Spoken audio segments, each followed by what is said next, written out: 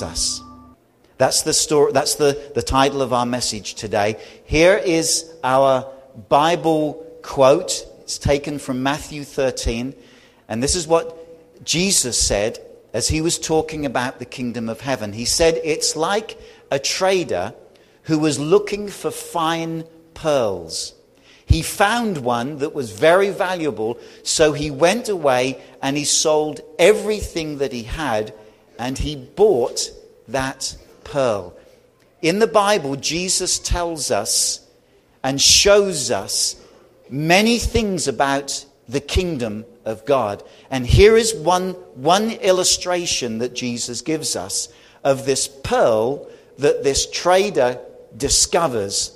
And he sees it to be so valuable that he trades everything that he has in order to get this pearl of great price. And the illustration that Jesus is making to us is that when we discover God's kingdom, it isn't that we have to give up everything we've got to gain it, because it cannot be bought. What it means is that once we've discovered it, we will realize that there's nothing else in this earth that compares to it. And we will be prepared to live our whole lives for it. And many, many times Jesus talks and illustrates the kingdom of God in picture form. A little bit later, we're going to be looking at another example. And as we work towards that, I want us just to be reminded of some simple but really important truths about God's kingdom. First of all, we ask this question: what is the kingdom of God? What is the kingdom of God? If Jesus talks about it so much, what is the kingdom of God? I think we've got a short video clip that we're going to show here. This is from one of my favorite movies, Lion King. Lion King. And it's the time when the little baby cub Simba goes out with his dad, Mufasa, and his father shows him what is going to come into his hands when he grows up. Let's watch this.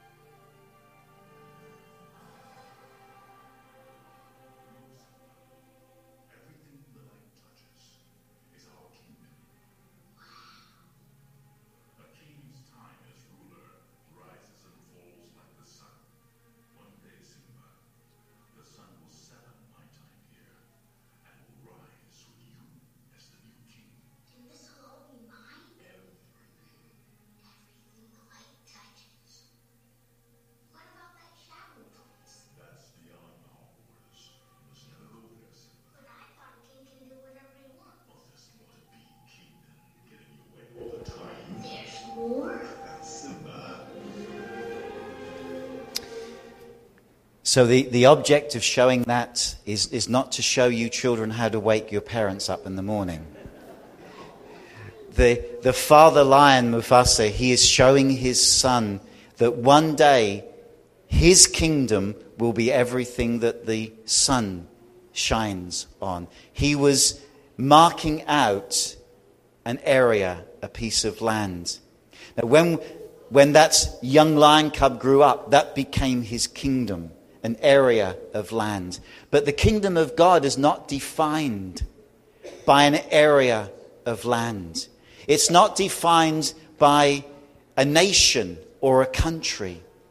The Bible tells us that the kingdom of God is the royal power, it's the kingship, it's the dominion, it's the rule of God, and it's present every time his perfect will happens. The kingdom of God is not a place.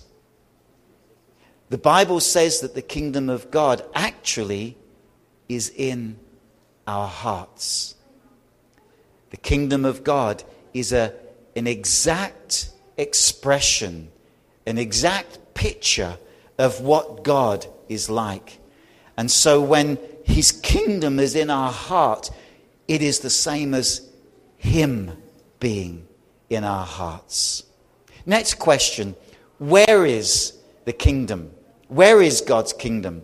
One day, some people called Pharisees, they were religious leaders of that time. They come to Jesus, and as you read your Bibles, you'll find that they often had loads and loads of questions. And sometimes they were trying to trick Jesus. Other times they were genuinely interested to find the answer. And this is what they said to Jesus one day. They said, "When will God's kingdom come?" And Jesus replied to them, "God's kingdom is not something you can see with your eyes." And people can't say, "Oh, here it is," or "there it is." You see, the kingdom of God is within you, within your heart. And this is really, really important for us to understand about God's kingdom, because we could spend a lot of time trying to find it somewhere in the world, when all the time, because God lives in our heart as a Christian, his kingdom is in our heart. Next question, how do we come into God's kingdom? Or how does it come into our hearts? Because the Bible is really clear that not every single person has God dwelling in their hearts. And this is what the Bible says in the book of Colossians chapter 1. God has saved us from the kingdom of darkness. Let me just stop there. You see, if we're not living in God's kingdom, in other words, if God does not reign in our hearts, if we are not seeking to do what he wants us to do, then we're not in God's kingdom. Because people who are in God's kingdom, and when God's kingdom is in our heart, that's what we do. That's what it means to be in God's kingdom. And if we're not in God's kingdom, there's only one other place that we're at. And the Bible calls that the kingdom of darkness. And the kingdom of darkness has a ruler, has a king or a prince. And the Bible gives a name to that prince of the kingdom of darkness as Satan.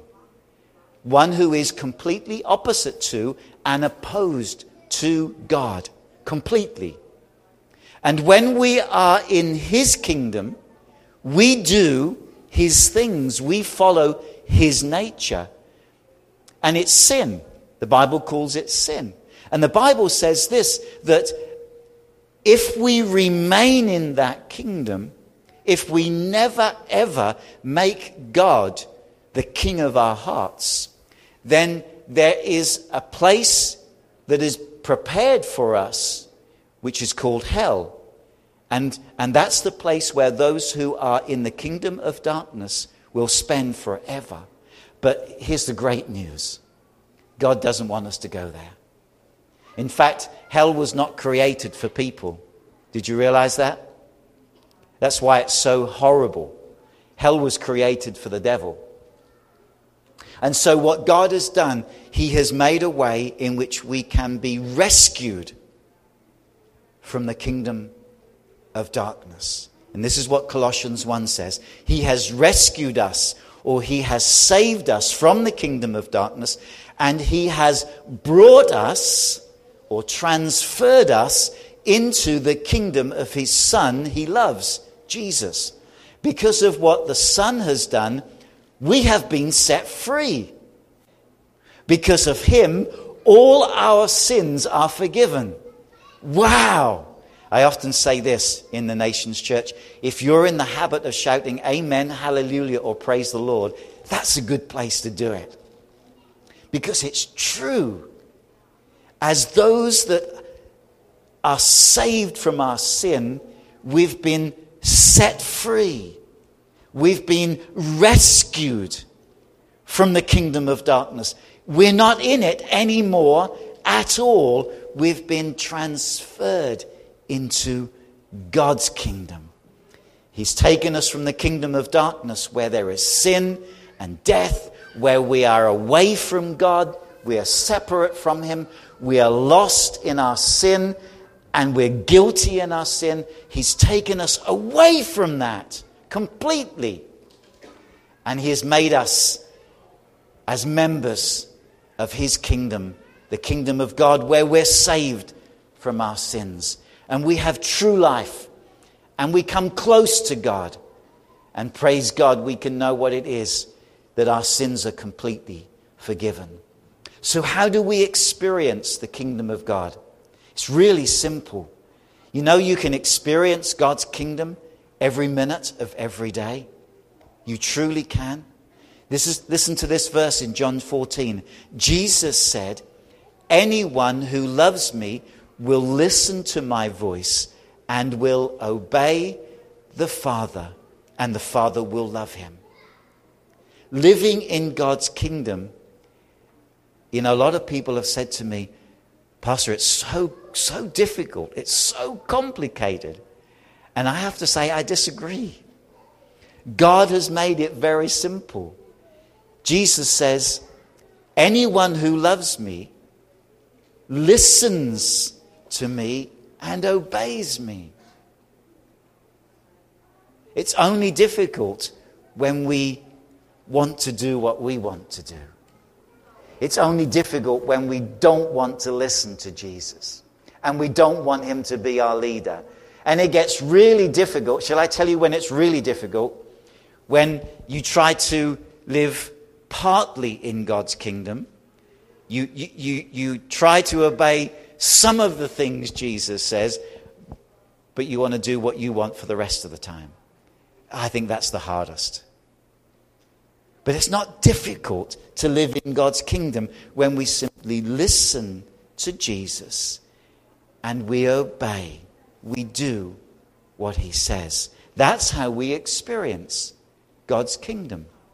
Because God's kingdom comes when His will is obeyed, is fulfilled. I said last week, heaven is where God's kingdom is in its absolute perfection, because in heaven, God's will happens all the time. That's why sometimes it's called the kingdom of heaven. And Jesus says, when you pray, pray like this: "May your kingdom and your will come to this earth." And that's what God wants. You know what? I can't wait till next Integrate, because we're going to take this even further. Today we're talking about how God's kingdom affects us individually. Next month, we're going to talk about how God's kingdom in us affects the world. You don't want to miss that. So Jesus takes time to show us and to tell us what God's kingdom is like. He said it's like a trader who's looking for a fine pearl. And he gives lots of different pictures. And one of those pictures is this. He says the kingdom of heaven is like yeast. Yeast is that strange ingredient that we put into bread that does remarkable things. I'm going to show you what it does in a moment. He said it's like the yeast a woman used in making bread. Listen, even though she only put a tiny little bit of yeast in to 3 measures of flour, it permeated. That's a big word, isn't it? I had to look that one up in the dictionary. It spread completely. I was at Everland a couple of weeks back. Have you been there recently? No? It's a lot of fun. You should stay right till the end for the fireworks. They're amazing. Anyway, we stayed till the fireworks and we were driving home, and there was this incredible smell outside. I add, outside. It was coming in through the air vents of the car, and it permeated the whole of the car. And my granddaughter Kaya says, "Oh, Granddad, what's that?" I said, "It wasn't me." She believed me. But this smell permeated. It went into every air cell that there was. And we were trying to hold our breath. First of all, we opened the windows, but then found it was outside, so it got worse. It permeated. And I think it permeated our clothes as well. Anyway, that's what permeate means. Yeast, when it's in the dough mix, it spreads throughout the whole of the dough. And that's what the kingdom of God does in our hearts. Let me show you. We got it? Let me show you what dough does. You ready? Sorry, what yeast does in dough. Here we go.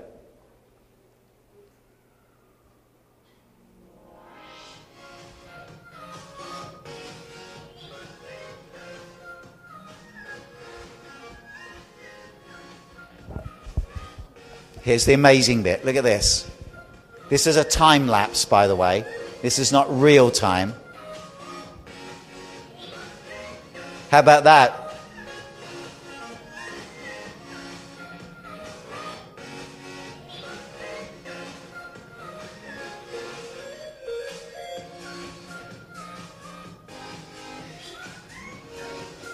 So that's what Jesus meant when he said the kingdom of heaven is like yeast that a woman put into dough. Can we show the before and after? Look, the picture on your left, it is before the yeast started to do anything. And that's how it would stay if you didn't put yeast in. It would be a sticky, lumpy, gooey, yucky, gross blob of dough. And you put it in the oven, and it's not very nice. Teacher Dustin, who teaches in Rooted, he taught this little lesson in Rooted, and he made some dough without yeast in, and he thought, you know what, it doesn't look too bad when he cooked it, and he tried to eat it, and it was gross. But that's, on the left-hand side, that's dough when yeast is not working, and that's what a person is like when we don't have the kingdom of God, when God doesn't reign in our hearts. There's no life. There's no life in it. We're just blobs. We're just gooey. There's no real life in us. But Jesus says the kingdom of heaven, when God lives in our hearts and we let him reign and rule there, then it's like yeast in the dough. And our lives become full of God's life, full of flavor. Have you ever had freshly baked bread? There's not much that beats that. If any of you have got bread makers, you set them going at night time and you wake up to the smell of freshly cooked bread. It's beautiful, that aroma. And there's something very beautiful about the life of a person in whose heart God rules and reigns. There's something very attractive, something very beautiful and life-giving. And this is the thing I want us to capture today.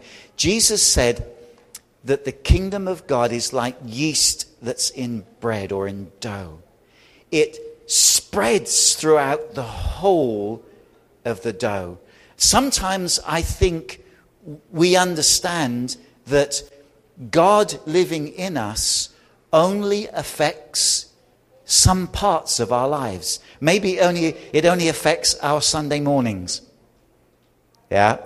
Maybe we're a certain way right the way through the week, and then suddenly Sunday morning we think, I'm going to church service, and we hope that God's kingdom changes us in some way. Or in those moments when no one's looking, maybe we think, oh wow, God's kingdom doesn't really affect me then. But you know, the truth is this. If we let it, God's kingdom has the power and the ability to affect every part of our lives. So what does that mean?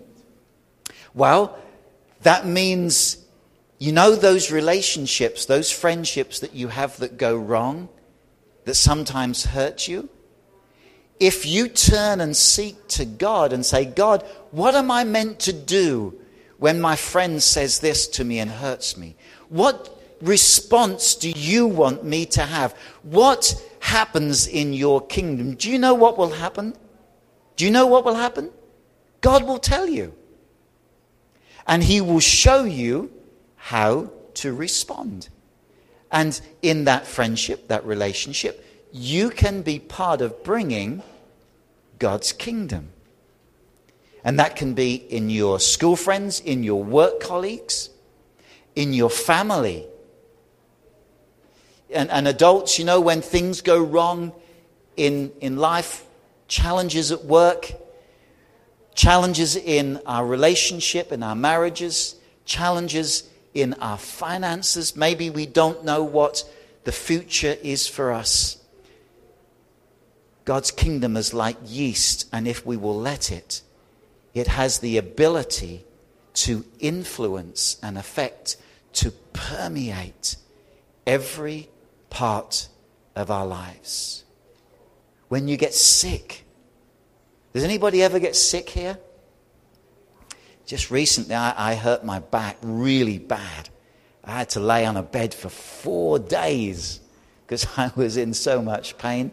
But do you know what I did? I sought for the kingdom of God. I was having conversations with God. God, what am I to do? What is it that you want to do for me? What is your word so that I can be healed? And God gave me his word. Praise God. I'm healed. When we seek for it, we will find it. And that is something that we've talked about before. God's kingdom is in our heart because God lives and rules as king in our heart. And God's kingdom happens whenever we do what God tells us to do. Many times we don't do what God tells us to do, and the reason is really simple, because we haven't asked him. We've done what we thought, or we've done what everybody else does.